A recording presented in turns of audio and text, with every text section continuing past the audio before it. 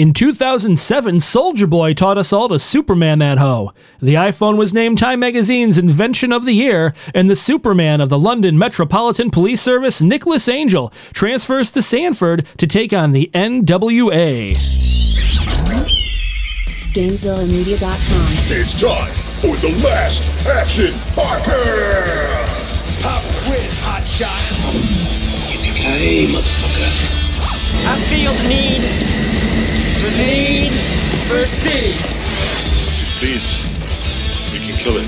I have come here to chew bubblegum and kick ass. And I'm all out of bubblegum. Come with me if you want to live.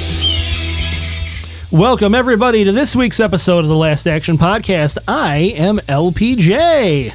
And I am Joe, here as always with LPJ, or at least these days, always with LPJ. Which is totally fine with me. Yeah, exactly. Sphinx can eat a dick.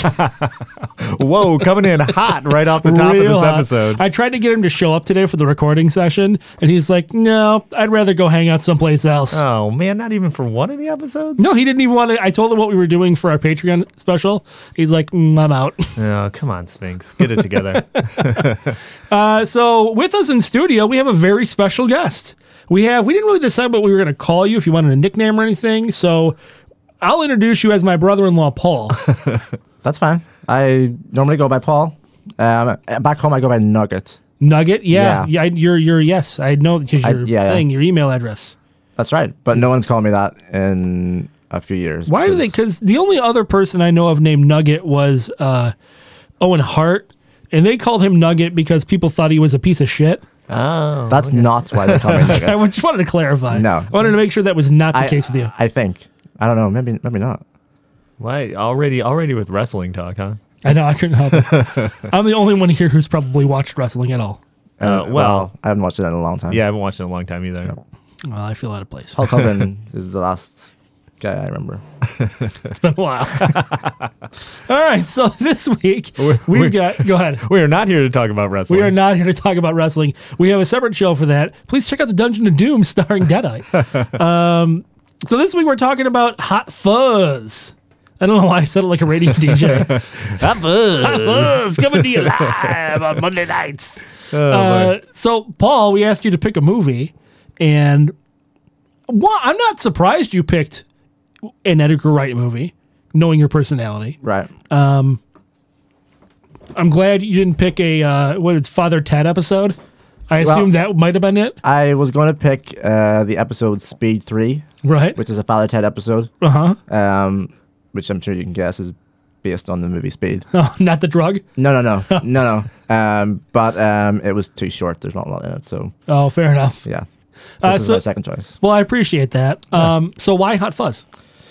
Hot Fuzz. I think well, you know what? I'm not really a massive action guy. So when you asked me, I was like, okay, well, what movie am I going to pick that I actually enjoy? And so I'm from the UK, and so Simon Pegg. Oh, yeah?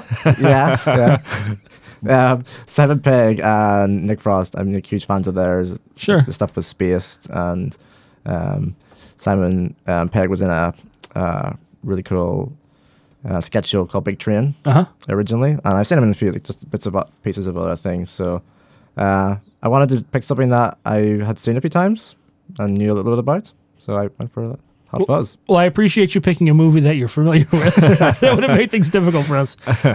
So what was your first experience seeing this movie?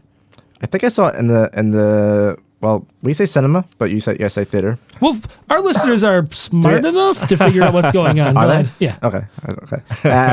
So I think I saw it in the theater with my friends when it came out. Back whenever that was. 2007. What was the release date of this? March 14th, 2007. Okay. Well, March 14th here. Okay. Release date in the UK was actually February 16th. Oh, shoot. All right. And here was actually April 20th. All right. I don't know. Weird. A good thing we're not in France. July 18th. Oh, shoot. You are way off. Well, I don't know. That's a good guess. Maybe you're off. You just have a computer in front of you, so you think you know what you're talking about. I do. Yeah. So you saw it in the theater. Right. Good. Yeah, with my friends, and just thought it was hilarious. Like Simon Pegg and Nick Frost, or just everything they do together is amazing. So Had you seen? I'm assuming you saw Shaun of the Dead. yeah, Okay. I'd seen it before, so I was excited about this, and I knew it was sort of like this sort of like trilogy sort of thing that they're working on. So Right. I was intrigued to see that what the next one would be like, and Shaun of the Dead was amazing. So It was really good. yeah. Joe? Yeah, I mean, I remember seeing this when it came out. I guess I don't have specific memories of seeing it at the theaters, but I remember seeing it. I don't think we saw it together. I see No. that quizzical look in I'm your like, face. because I can never remember sometimes, especially like this time frame is a little fuzzy. Yeah, 2000 pun intended. Unintended. No, I like that. This is the time I think when we didn't see as many movies together. But I definitely saw it. Was a fan of Shaun of the Dead, so definitely wanted to see what they had coming up next. And as a bonus, and around that time is when I bought everything that I saw. So I owned this movie on DVD. So I was delighted when you told me that we were doing it, because it's always fun to not have to try and track down the movie. This movie, first of all, I'm going to tell you how I got this movie. Okay. There's this app called Vudu, which I'm sure you're aware of, and they do a disc to digital. So if you own the DVD, you can scan the barcode and buy a digital copy for $2, and then you can watch it digitally. So I pulled up a picture of the DVD case online, scanned it, and bought it for $2. This is now? Yeah. It's on Netflix, you realize. You could just watch No, it. it wasn't on Netflix at the time. Oh, really? It's on Netflix UK. Oh. But it's not on Netflix. They had just taken this off of Netflix. Oh, back when it first came out. Yeah, Oh, it was on okay. Netflix. Yeah, it's not on Netflix anymore. I'm at this point. surprised you didn't own this, actually. Well, that's what I was trying to figure out when the first time I saw this was. I don't think it was in the theater. Okay. I'm fairly certain I watched it on Netflix when it was on Netflix, Okay. which would have been maybe just a couple years ago. But I've seen it a couple times since. It'd been on TV, I think, once or twice. Right. But yeah, I don't really have a specific memory of sitting down to watch this movie. I definitely didn't go in the theater. Okay. And I know I didn't see Shaun of the Dead in the theater. I think I saw that separate. I think you might have told me about it, Paul. Right. And then I went and saw Shaun of the Dead. Yeah. Were they, like, Simon Pegg wasn't really a big name No. around Shaun of the Dead, was No. he? Here, no. No, it wasn't until. I mean, I'm thinking he was a big name. I mean, I think Maybe until Star Trek. Well, I was gonna say, I think these movies. Well, I guess I don't know the dating on it, but he was in Mission Impossible 3, Oh, the third one. Yeah, he was in the third one. and then in all the continuing ones. I don't know the dates between those and the Star Trek movies, but I think these movies definitely put him into Yeah. made him a known Oh, quantity. 100%. I agree. Absolutely. So I wasn't. Netflix is when I saw it, and I saw Shaun of the Dead first, then this, and I have not seen World's End yet. Oh, you've never seen it? I saw that in No. the theaters. That's a good one too. I haven't seen that one in a long time. I hadn't seen Hot Fuzz in a while, so much so that when I was watching it, I couldn't remember like what the ending was. Really? And I was like, "What?" I'm like, "I know there's a thing going on," and I just like I couldn't figure it out until like the actual reveal, and then I was like, "Oh yeah," and then it like, kind of came to me, but I was like clueless watching the whole thing. It had been that long. That's funny. Yeah. Because they kind of telegraph everything. I mean, yeah, I guess if you think about it now, but at the time when Yeah. I was rewatching it, I was like, I know there's something, and I kind of knew, but I couldn't quite remember it till we got to it. But it made it watching it a lot better, I think, having that little bit of surprise. Sure, fair enough. So as we mentioned, this stars Simon Pegg, along with Nick Frost, and it was written and directed by Simon Pegg and Edgar Wright. Right. Who Edgar Wright and Simon Pegg have been collaborating for, I don't know, forever. Did they collaborate on Space together? Yeah, I think he directed Space. I'm fairly as well, certain, yeah. Nick Frost wasn't on Space, though, was he? Oh, yeah, he was. He was like his friend. Yeah. I didn't realize he was on Space. I don't think they lived together. I mean, I'm not so familiar with Spaced. It's not like it wasn't one of my favorite shows, but I've only seen a couple clips here. Yeah. I haven't seen the show. but he was in it. Yeah, yeah. Okay. I think Simon Pegg got him into acting. I think they were friends. I'm not sure exactly how they were friends, how they knew each other, but he kind of got him into it, and that's kind of how he started his career. Oh, fair enough. Yeah. One of my favorite people in this movie is good old Timothy Dalton. Timothy Dalton, T-Dalton. who's come up a couple times in this show. Yeah, which is like, not to bring up James Bond month for the millionth time, but James Bond, you're wrong about License to Kill. It's a great movie starring Timothy Dalton as James Bond. It's not that great. There's a lot. This cast is actually pretty big, especially now seeing. 'Cause I watch a lot of A lot of like BBC America shows and stuff like that. And a lot of those are taken right from BBC. Like 6 months later, we get them here in the States. So people like Martin Freeman, Bill Nighy. Who else was in it that I saw? Olivia Colman. Olivia Colman. Thank you. They're all kind of mainstays of current British television, and they appear in this movie along with several other people. I mean, what people stood out to you? Well, it was interesting earlier. I was looking on IMDb, and so there's a few of the actors who I didn't know, but like it's a pretty big movie, and like Jim Broadbent's in it. Yeah. Like Oscar winners, and so I kind of saw some of these actors. And I was like, I don't recognize you from anything, but you're in this movie with these big names, so you must be somebody. Pop quiz, hot shot. Uh-oh. So I have a pop quiz for you. Okay. How many Oscar winners appear in this film? When it was made or currently? As of right now. That's a good distinction. Um, Am I guessing? Just guessing? Sure. I'm going to say 2. Okay. I know Jim Broadbent won an Oscar. Okay. Olivia Colman just Yeah. won an Oscar.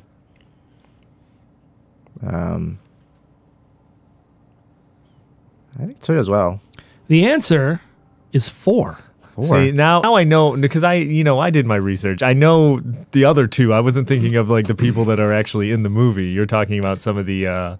This is an Inception level pop quiz. Pop quiz, hot A shot. pop quiz within a pop quiz.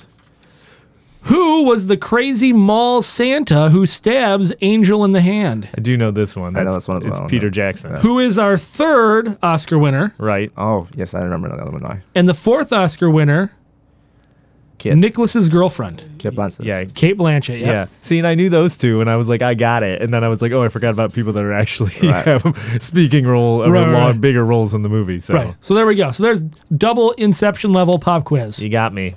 Yeah, good one. So anyway, so people in the movie. Well, before we get too far past the cast, we Yes. got to go to my favorite non-name segment for the podcast, where we talk about Oh. net worths of some of the individuals in this movie. All right. So I just took a couple, some of the big ones. So let's start with I did Edgar Wright, pretty known name. What do you think net worth for Edgar Wright? I'm going to say the fact that he writes and directs and produces. Granted, his movies aren't huge, but lately they've become a little bit more consistent. I'm going to say he's around $100 million. Okay, you got a guess? Net worth. I think that's pretty good. I'd say a little bit less, 80 million. You guys are way too high. By what I found via the internet, which is always right, it's only $10 million. What? That That does seems not make real sense. low. You can Google it right now. Well, I'm sure we'll be looking at the same thing if I do, but that doesn't make any sense. Well, you don't know. I mean, his movies aren't that big. I don't know. Who knows? Yeah. Okay, next up on the list, Timothy Dalton. T. Daltz, James Bond himself. I'm going to say Timothy Dalton is worth, well, he was just in Penny Dreadful, so his career's still going relatively strong. I'm going to say 30 million. Okay. Got a guess? 31 million. Okay, you're both high again. It's only 10 million for Timothy Dalton. This is making me I'm sad. just going to say 10 million for all of these. Okay, 2 more. We'll go Nick Frost next. 10 million. 10 Obviously. million. Negative $10 million. He is in DMX territory. You're closer. He's at $16 million. It's Wow. more than Timothy Dalton. Yeah. and wow. And then finally, Simon Pegg. Wow. Well, I guess he 30 million. Okay. Higher than that, 60 million. 25 million. So you guys are giving him too much credit. Wow, that really blows my mind that Timothy Dalton does not have more money than that. Well, I mean, $10 million still seems like a lot of money to me. Well, no, I get To that. us, yeah, but not to Timothy Dalton. Should be. All right, well, that was a bummer. Yeah, I'm sorry. Bummed me out. That's supposed to be fun. I didn't mean to bum you guys I'm out. kind of bummed out now. I mean, I'm sure they're living comfortable lives with their millions of dollars. I'm so- sure they're fine. They've just diversified, so it's not all liquid. Timothy Dalton, he's on that Doom Patrol show on the DC streaming network now. I mean, he's Oh, good. that's right. He is. I forgot He about is, that. yeah. Okay. Also, the Rotten Tomatoes score on this. Want to take a swing at that? I think it's actually pretty high. I think it's like 89, 89. Got a guess? Rotten Tomatoes. 94. You're both pretty close. It's 91%, 91. Okay, and an audience score of 89. So right around, they're pretty close, Yep. both of them. So that makes sense to me. That one, at least, I can trust is correct because I agree with it. All right, where were we? Yeah, so that's the cast. We should probably get into this a little bit here. Maybe a little bit. One thing I wanted to mention real quick, like the music, the score, I don't really have anything to say about. The composer, David Arnold, I did say. Well, David Arnold is a big name. Right, because I was looking at the movies that he's done, and there's a lot of interesting stuff. He does. A former an episode that we did, one that he did music for, a lot of James Bond movies, but Die Another Day being one of them. Yeah, he does a lot of. He kind of took over as the James Bond composer. Right, and one that I saw that was in particular interest to you was Stargate, so I just wanted to bring that up. Yeah, he did do Stargate, that's right. Which, by the way, if you ever do a Stargate episode, help me out. Oh, you're going to be it's going to be our Patreon special. Just me and you locked in a room talking Stargate. Which is kind of what this is, locked in a room. Yeah, it's fair. I can't leave, people. You can't see right now, but I'm like chained to this chair and forced to do the podcast. That is correct. So the movie actually did pretty well. Yeah, I saw that. Budget wasn't that big. It was $12 million budget. And it made here in the States $80.7 million. So a little over $80 million. Wow. I didn't have a figure for worldwide. I imagine it's probably around. It probably made like $100 million, maybe more. Yeah, but I would still, say. I mean, that's for what the budget was. That's a pretty impressive haul. Pretty good turnaround there. Yeah, and it's the most financially successful of the three films. They're calling it. So what is the trilogy called? Like I've seen the Cornetto trilogy, the Ice Cream trilogy.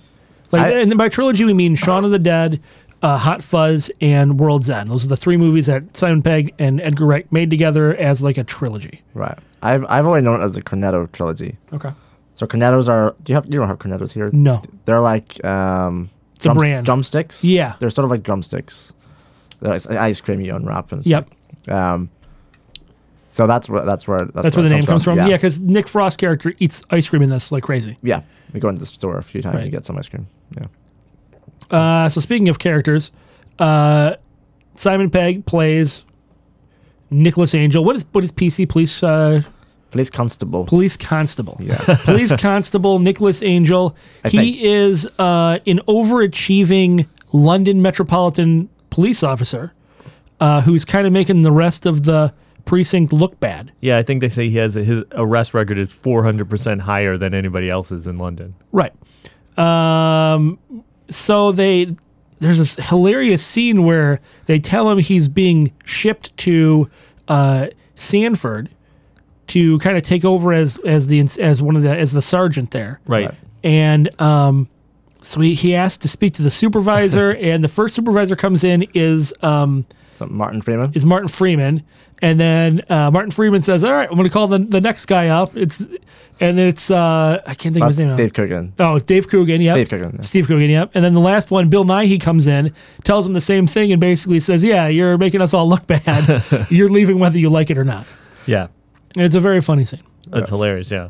And it's one of those guys. I think they appear one other time in the movie toward the end, right? Well, Martin Freeman's the narrator throughout the whole thing. Does Coogan pop back up? Bill Nighy doesn't. I thought they popped back up at the end, but maybe I'm wrong. It might be. Oh, they do. Yeah, the three of them do pop up at the end and ask him to come back to London because the crime rate spiked all of a sudden because he wasn't there. I was going to say I thought they were there, and it was funny because I forgot, and probably at the time I saw this, I didn't recognize any of those guys. So when I first before I rewatched the movie and I went to Internet Movie Database, was looking at the cast list, I'm like, wait, these people are in it? I don't remember being in it. And then I'm like, oh, they just kind of have small roles. So. Yeah. But because I forgot Olivia Colman was in it, and after watching all of the episodes of Broadchurch within the past year, I'm like, oh man, she's really good. Her role here is not what it was in Broadchurch, though. Yeah. So we got there we go. Nick Frost is in here as well. Nick Frost plays Butterman. He is the sergeant. Is he a sergeant in this too? I think he is. I think he's just a PC, right? Yeah. I don't know the different rankings. It doesn't matter. He's a son of the. Jim Broadbent is the character. and he's the inspector. He's like the guy in charge of the Sanford police. So basically, like you said, they kind of tell him they're sending him off to Sanford. It's supposed to be like a big like promotion for him, but he shows up there and it's like the world's like, it's just like a small country town. There's like not much going on there, kind of like a village where everyone knows everyone. Like no crime, nothing ever happening. So like he basically is thrust into this world where he's used to the big, all the stuff going on in London, and it's like there's nothing. He's kind of like a fish out of water at this point. Yeah.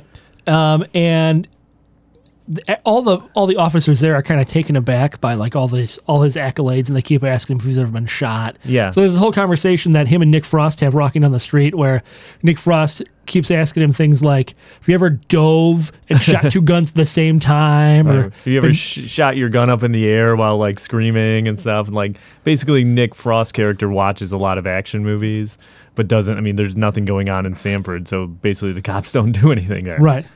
So, I mean, I guess it's kind of like the first part of the movie is a lot of like fish out of water stuff, like him trying to get acclimated to being in Sanford.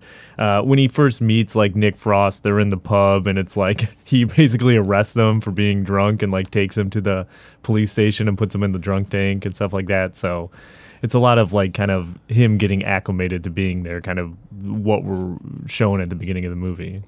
Yep. And, yeah, and a lot of it is just like him being shown around through the town and meeting all the different characters in town. And everyone does seem kind of off. Right. Like you're not quite sure what it is yet. Yeah.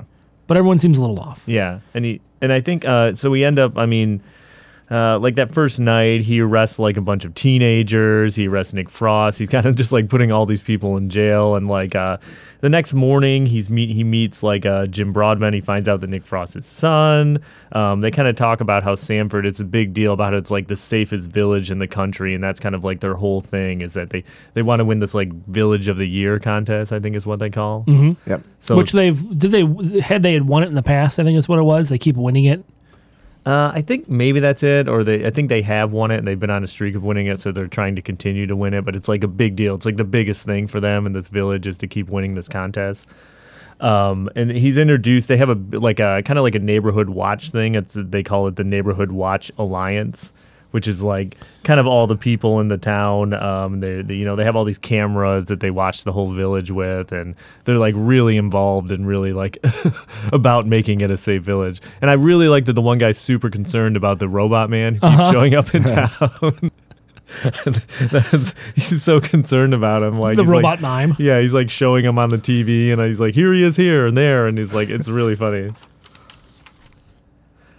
So after that, like I said, It's really a lot of just that.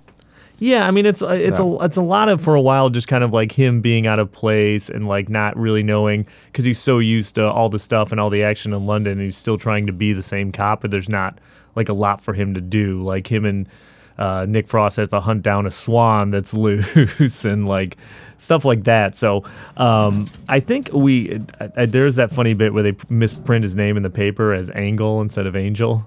Right. Yeah, that was very funny. And so he's walking through the town. Everyone's calling him Angle. Yeah. And I think like to kind of get in the main plot of it, there starts to be kind of some murders that happen in the town. Yeah, it starts with there's a local performance of Romeo and Juliet, and it's a very creepy older actor and a very, very young actress playing Romeo and Juliet, and they hint at the older actor is having an affair with the younger actress. And then after the performance of Romeo and Juliet, there's a car accident. Right. And it's the two of them are dead from this car accident. Right. Well, Collision. Collision. But we know as the audience that they were killed by nefarious means. Yeah, there's a cloaked figure who was there who comes in the dressing room and kills them both. Right. But then it's staged to make it look like they were decapitated in a car accident. Yep. And Angel is the only one who kind of suspects that something's not right. And there's two police inspectors that are there in the town who just make fun of Angel the whole time and don't believe anything he says. The Andes? The Andes, yes. Which... Pop quiz, hot shot. Uh-oh. Do you know why they're called the Andes?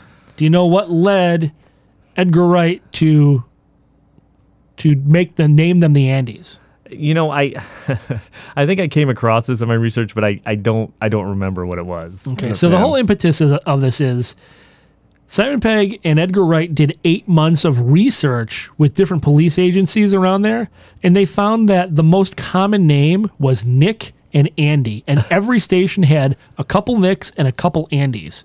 So they just decided to make the first name of the character Nicholas, and then the 2 Andys are the inspectors. Ah, that makes sense then. Okay, I knew it was something like I read that they had done like interviewed over like 50 police officers and all the research that they did for it. And all those movies that are in Nick Frost's house are the collective DVD collections of Nick Frost, Edgar Wright, and I think Edgar Wright's brother. And Edgar Wright's brother, yeah. And so they sat for 8 months and just watched all these action films. So they watched like Point Break and Bad Boys 2. I read that Nick Frost was given like 30 movies to watch, and he watched like one. He watched Bad Boys 2 maybe.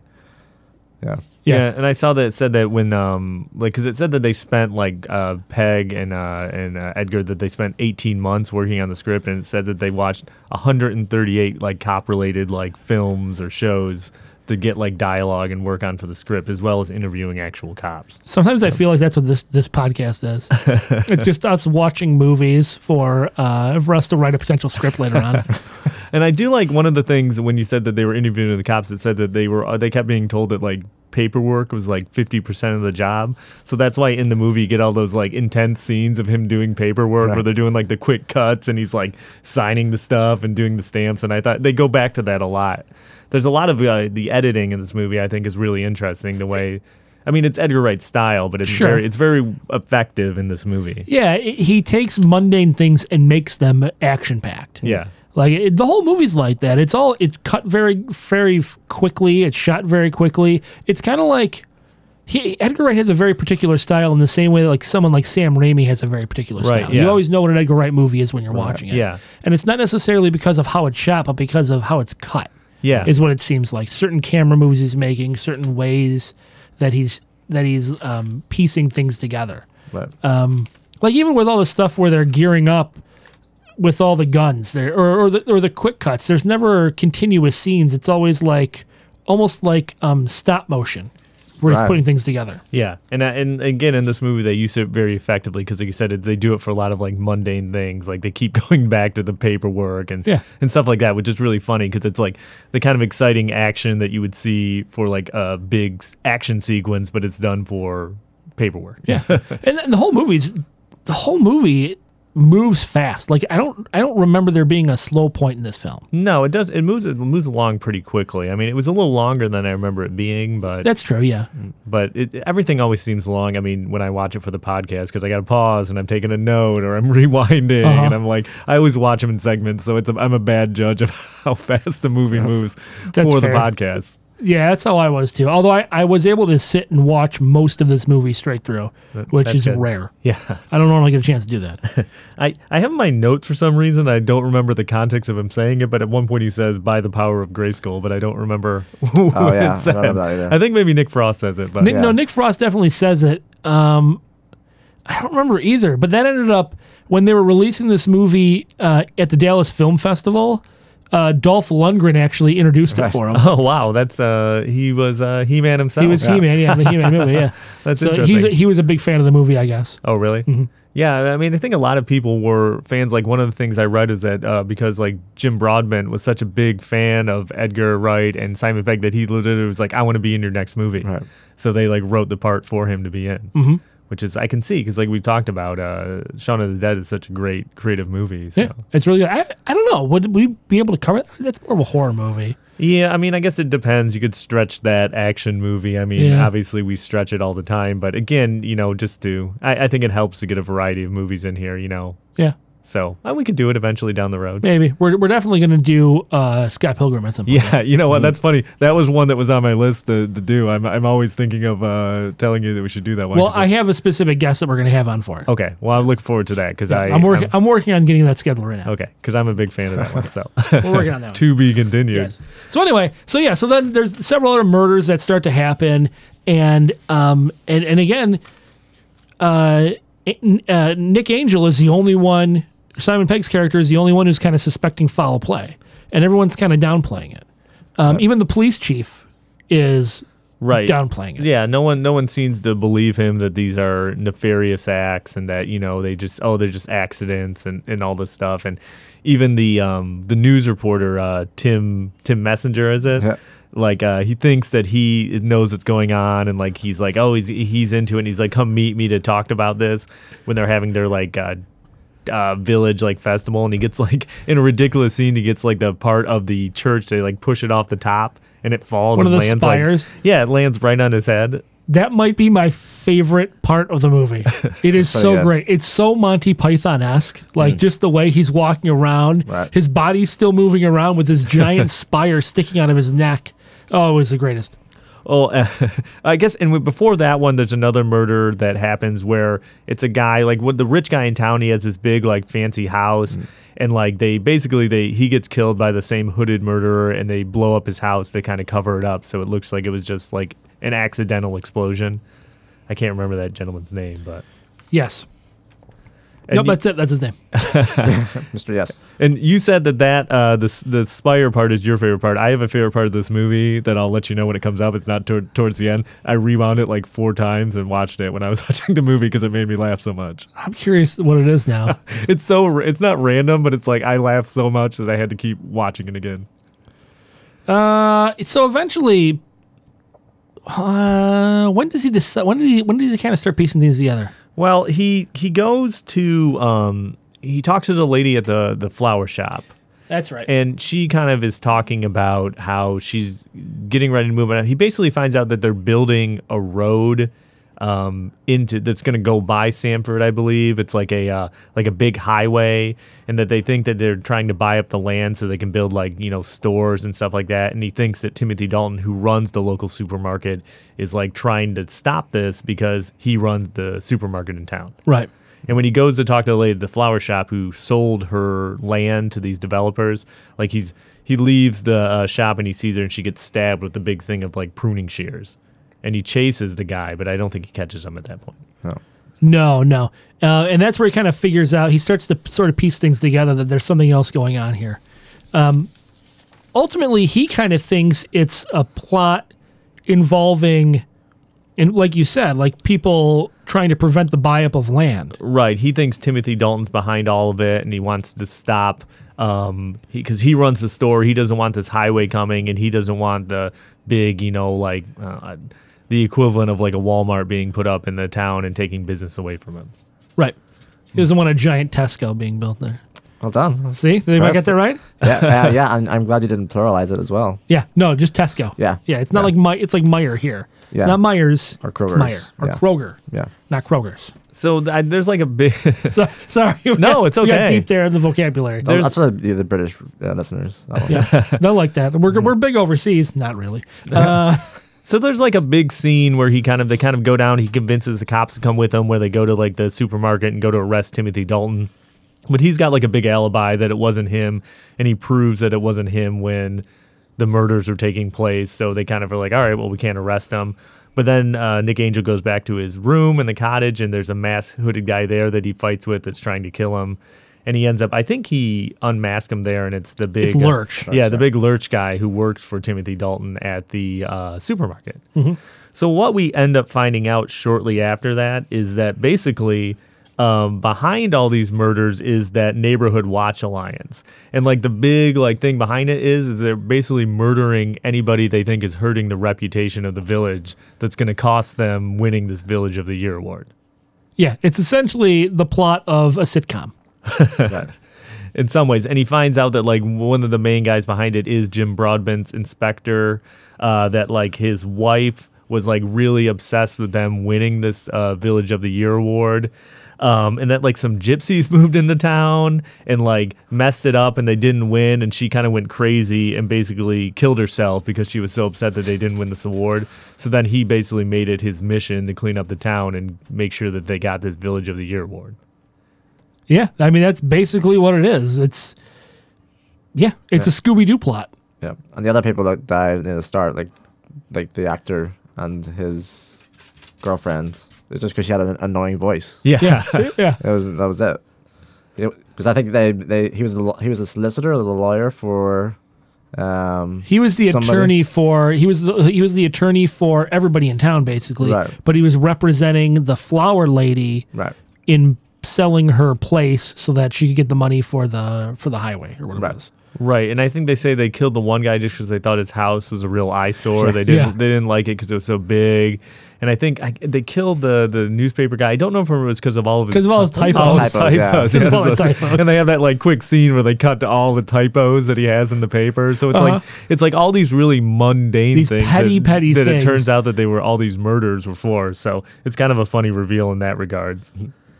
So Danny, Frost, he tries to get Simon Pegg to leave town basically after all he finds out about it. Well, he pretends to kill. Right, He pretends to kill him. He stabs him. Right. But it's just to kind of make him think that so he tries to make his dad think that he's on his side, so he stabs him and then like takes him and says, "Hey, you got to leave town." Right.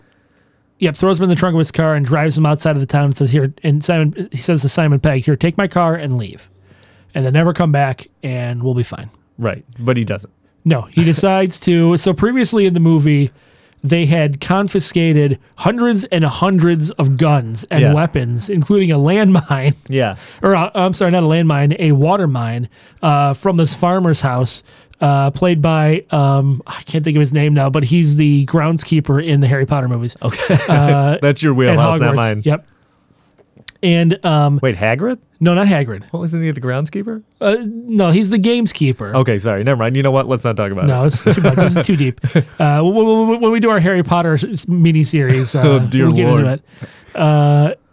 So Simon Pegg goes and he collects all these weapons and he suits up old school action film style and rides into town on a horse. Yeah, and it's like so ridiculous how many guns he has. It's like Arnold in Commando level guns, like 2 shotguns in his back, and just like riding a horse through town. All he needed was a rocket launcher. It's a pretty. That's all he was missing. It's a pretty great image. He gets all the like kind of like the youths and the hoodies. He gives them all the spray cans to like basically spray all the cameras in town so they can't see what's going on in the command post. And then a giant shootout ensues. And by giant, I mean it is a huge shootout. Everyone from the NWA is shooting at Simon Pegg, and then Nick Frost joins in and joins Simon Pegg in the shootout. And they basically reenact or pay homage to every single action trope that they'd mentioned previously in the movie. They had spent, I don't know, they probably spent like 15 minutes describing various, like throughout the movie, 15 minutes describing various action scenes in like Point Break and Bad Boys 2 and all this stuff. And then they literally did every single one of them in this giant shootout, which is the entire back half of the movie. Yeah, I think it's this great thing where they spend the whole movie kind of like, oh, those are all cliches, and like kind of Simon Pegg's character's like, that's not what police work is like, and kind of dispelling all the stuff. And then the last 20 minutes is literally every single action cliche you could think of thrown into the movie. Yeah. Oh, it's great. And there's a lot of shots. Like there wasn't a lot of like CGI special effects or anything in this. So I was reading that almost all of the CGI effects were just like extra bullets and shots and ricochets that they added to all the shootouts at the end. Wow. A part that I do enjoy in the shootout that I have in my notes here is when he blows the doctor's foot off with that gun, and then he says, "You're a doctor, deal with it." Was that the part you were wanting to laugh at? Nope, it is not. Okay. I will let you know when that comes up. We're not there yet. All right. So eventually in the shootout, he ends up like he gets the whole police force to help him, even though they kind of know Jim Broadbent behind him. Everyone else kind of is like, all right, we're going to support you. And they're on board with helping him like end this. Yeah, because it turns out the police force wasn't corrupt. They were just all idiots. Right. Yeah. That's essentially what it was.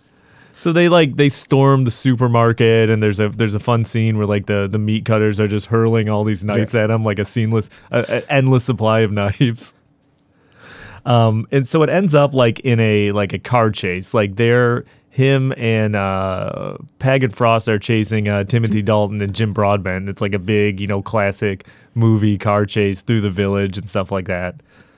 And they end up crashing because of the swan that they were trying to find earlier in the movie. Throughout the entire movie, the swan keeps showing up, and they keep just missing him. Yeah, and was the guy that they were that are talking about the Swan, was that somebody famous? I feel like That's Stephen Merchant. yeah. I was gonna say, okay, The like Office. that guy looked familiar, and I was like, I couldn't quite place him, but he's the guy that they're talking. I think when he's like asking him a question about the Swan, he's like, well, it's a swan.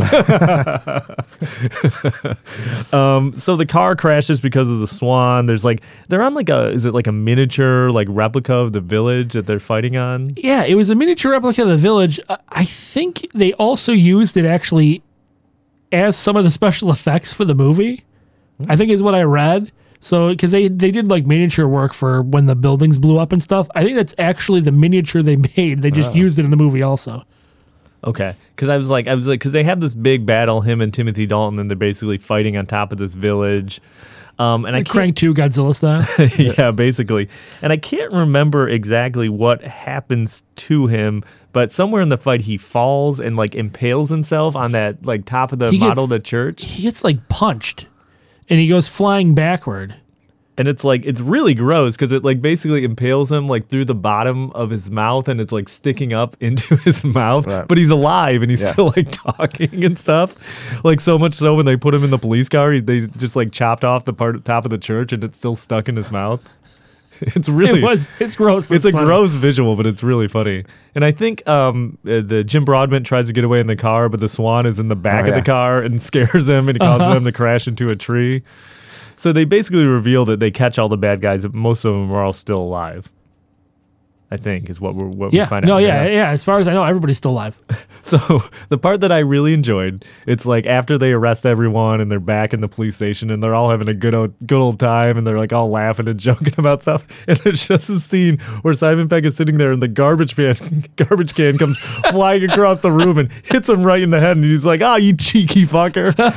That part was so funny to me that I rewound it 4 times because it's just like out of nowhere the garbage can just hits him in the side of the head. It was really funny. But then like all this seems good and well, but then the guy, I can't remember who he was in the town, but the guy that basically ran the neighborhood watch, who was the camera guy. Yes. Like he shows up in the police station. He has a gun. I think he goes to shoot Simon Pegg, and I believe doesn't Nick Frost Nick Frost jumps in front of the bullet. Right, and takes the bullet, and somehow it ends up that landmine from earlier gets triggered and blows up the entire police station. Yes. And then we cut to it's like 1 year later, and they're making you think that Nick Frost's character died because they're at the cemetery, but it turns out they're just at the gravestone of his mom. Right. And they're just still, he's the Angel's the chief now, and they're just, running cops. That's it. That's essentially what it is. Yeah. And then the movie ends at that point. The end. The end. I enjoyed this movie quite a bit. Yes, I thought did it enjoy was too. very funny.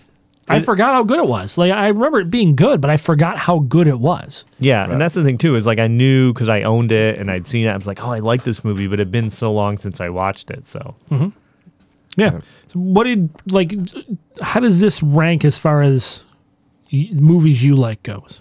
It's pretty up there. Yeah. Like most of the movies I like are either comedies or horrors. So that's why I like the trilogy, because it's got the Shaun of the Dead. Yep. Obviously, it's comedy and horror. I would say it's not one that I would watch, like once every month or anything like that. Right. Because I know you like more uncomfortable humor. Yeah. You're like Curb Your Enthusiasm style humor. Yeah. So it's not that sort of style, but I mean I think a lot of the British actors in it, especially the comedians in it, I like from other things. Yep. And so just that kind of history of all of those kind of things.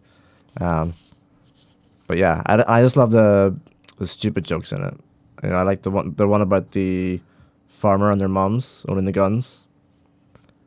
He's talking about how nobody has guns here, and he's like, "Oh, that's right. Everyone's got guns here. Yeah, everyone's got farmers and their mums. Yeah, and who else? Their mums. Their mums. And then later on, the farmer and his mum try to kill him. They have the guns. Yeah, that is good. Yeah, it's yeah. I do like we forgot to talk about. There's a scene before kind of all the murders take place, where he's like chasing a shoplifter like out of the grocery store, and there's that great scene where he turns and like goes into the alley, and he's like you mothers, and there's like a bunch of like mothers pushing strollers like blocking his way in the alley. It's like kind of there's a lot of, like you said, like dumb like jokes like that, but they work really well. Yeah, they really do. And I think it's like part of it is because like Simon Pegg plays his role like so serious in this that it's like you believe that he's like this superstar cop. So it's like kind of fun the way they put him in this like environment that he's like so like not him, that it's kind of fun to see him react in all these ways to it. Right. This movie was kind of universally acclaimed. I mean, I couldn't find very many. I couldn't find much as far as bad reviews go. Everybody kind of liked it. Yeah. And I that makes sense with what we saw for the Rotten Tomatoes score. So 91% is pretty well, universally well liked. Yeah, and I found out in the UK it did 7.1 million pounds in its first weekend alone. Oh, okay. So that's like it's like $14 million here basically. I was going to say I don't know the conversion rate. Yeah, it's like 2 to 1 basically. Okay, got it. Yeah, and it did really well. It kind of grew on DVD. It did a huge volume on DVD. It's overall his biggest hit. Edgar Wright's biggest hit, and yeah, it's just kind of universally loved, which I can certainly see why. I do have, and this one might be a little too tricky, but I do have a pop quiz you do? for you guys. Pop quiz, hot shot. So they talk about in the beginning of the movie, like when they're kind of going over Simon Pegg's character and Nicholas Angel and all his like great things that he's done. They talk about how he's earned like special commendations for like 5 different things. Do you know what the things that he earned special accommodations for are? Man, I don't remember now. I saw it, but I don't remember what it is. It's something ridiculous. It's a tough one. It's operations, shakedown, crackdown, showdown, and takedown. That's right. So that was a tough one, but I thought it was kind of fun. I mean, no, it was good. I'm sure it's something that just breezed through in the movie. But Yep. The only thing we haven't really touched on is kind of the music. We briefly touched on it with Arnold. There was one song. So the Supergrass song, Caught by the Fuzz, was it written for the movie? No. I was on their album. Maybe called Caught by the Fuzz. So this is an older. But as mid 90s, like Okay. kind of Britpop era. All right, we'll play a little bit and see how it goes.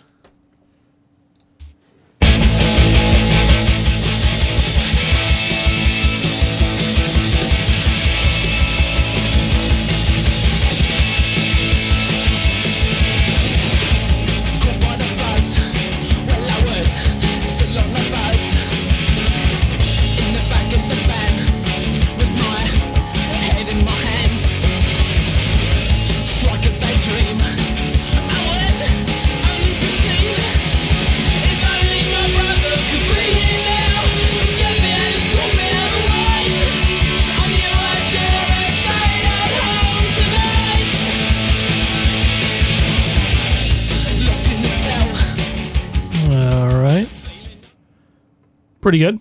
yeah, I enjoyed it. I enjoy it too. It's a good song to kind of end cap because it's that final scene with them. Where were they going to?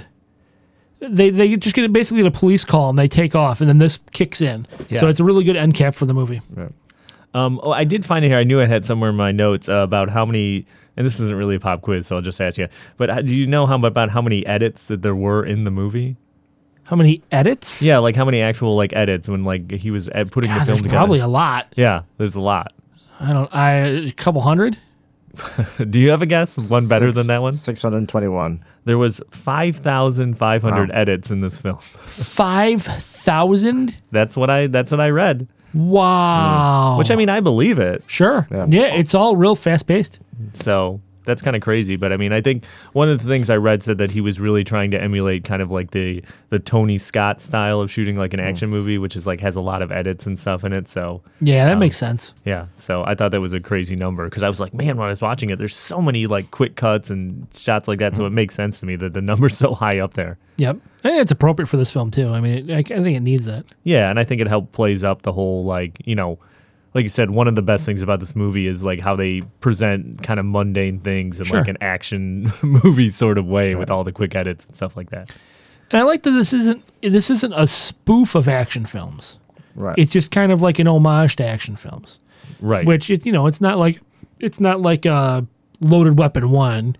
It's basically an action film that steals from other action films, essentially. It's kind of an action movie for a while that doesn't necessarily want to be an action movie, but then is at the end like full force. Yeah, absolutely. All right, you guys want to rate this? We can rate it.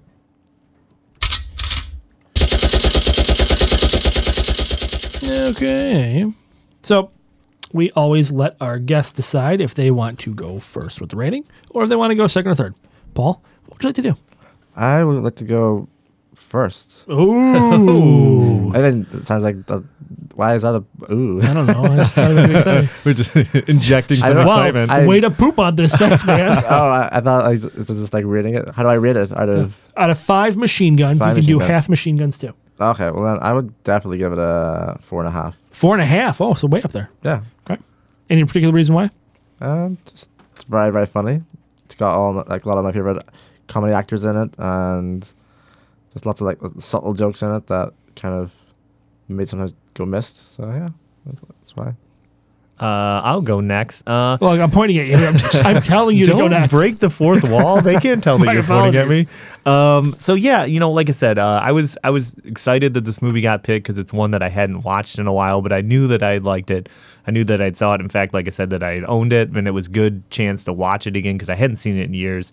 And just watching it again kind of reminded me why I liked it so much in the first place. Like you said, the comedy's great in it. It's really like a genuinely funny movie, but also the action is kind of great. Like they do, for kind of like doing all these action cliches, they actually do a real good job with it, and it's thoroughly entertaining from start to finish. And I think I love Edgar Wright. I love Simon Pegg. I love Nick Frost. I think everything they do is great, and it's great. It does exactly what it sets out to do. So I'm going to give this 4 machine guns. Yeah, no, I completely agree. I mean, you're right. Paul, you're right as far as like the subtle humor goes. Like that was the part I'd forgotten about. I forgot Right. all the little throwaway lines that are just really funny. Right. Like really, really funny throwaway lines, and they're kind of glossed over in the film on purpose. Yeah. But then again, there's also that real big bombastic stuff too, like all the action scenes.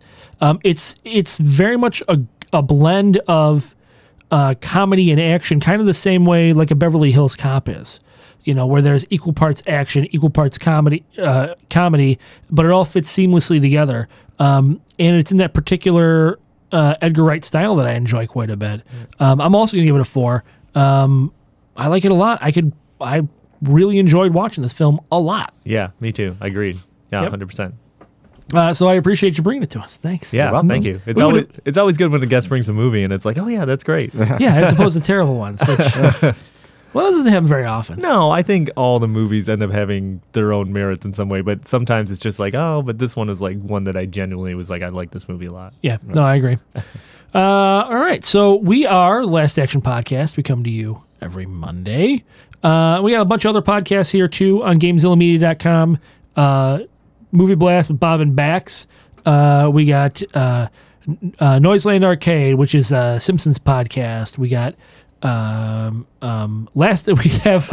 dying here. Legend we of have Retro? podcast, which is a retro game podcast, and we have, of course, the GameZilla Media podcast, which is the flagship podcast of the network. Did you say Noobs and Dragons? I did not say Noobs and Dragons. Noobs and Dragons podcast as well is our Dungeons and Dragons podcast.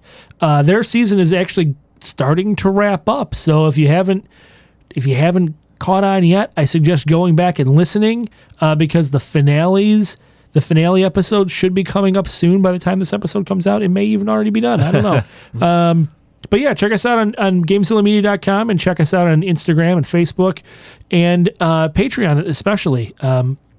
Even donating $1 gives you access to all of what we have, a lot of what we have to offer on Patreon. So check us out on Patreon and donate. It really helps us out. It keeps the lights on. It helps us bring you more content, which we really appreciate. Yeah, absolutely. Yep. So Paul, is there anything you want to plug? I know you still do your blog, right? Yeah, every now and again. It's been so long I can't even remember the address of it. PaulRobinsonWrites.com Yep. is my blog. So if you go there every Monday, you will probably be disappointed. There probably won't be anything there. Right. But, keep checking and maybe you'll find something. You're a little busy now. You've got some things going on. We got a little baby in the house. You right do? now. Yeah. Yeah, we're fostering a baby, so it's going well. Mm-hmm. So I'm a bit tired, but Yeah. it's okay. It's some work. You know more about it than I do, so. I certainly do. My youngest is 3, and you know him. He's a lot of work. Oh, really? I thought he was pretty calm, isn't he? Like, pretty chill. Yep. Real laid back, that kid. Real laid back. So thanks for being here. We really appreciate it. Thank you so much. Thanks for having me. Thanks for inviting me. Yeah. Joe, thanks for being here. I want to thank you, too. I don't thank you enough. You know what, LPJ? I feel like no one ever thanks you for being here, so thank you for being here. Oh, no problem. I appreciate that. Yeah, you're welcome. On that note, this episode of the Last Action Podcast has been terminated, but We'll be back.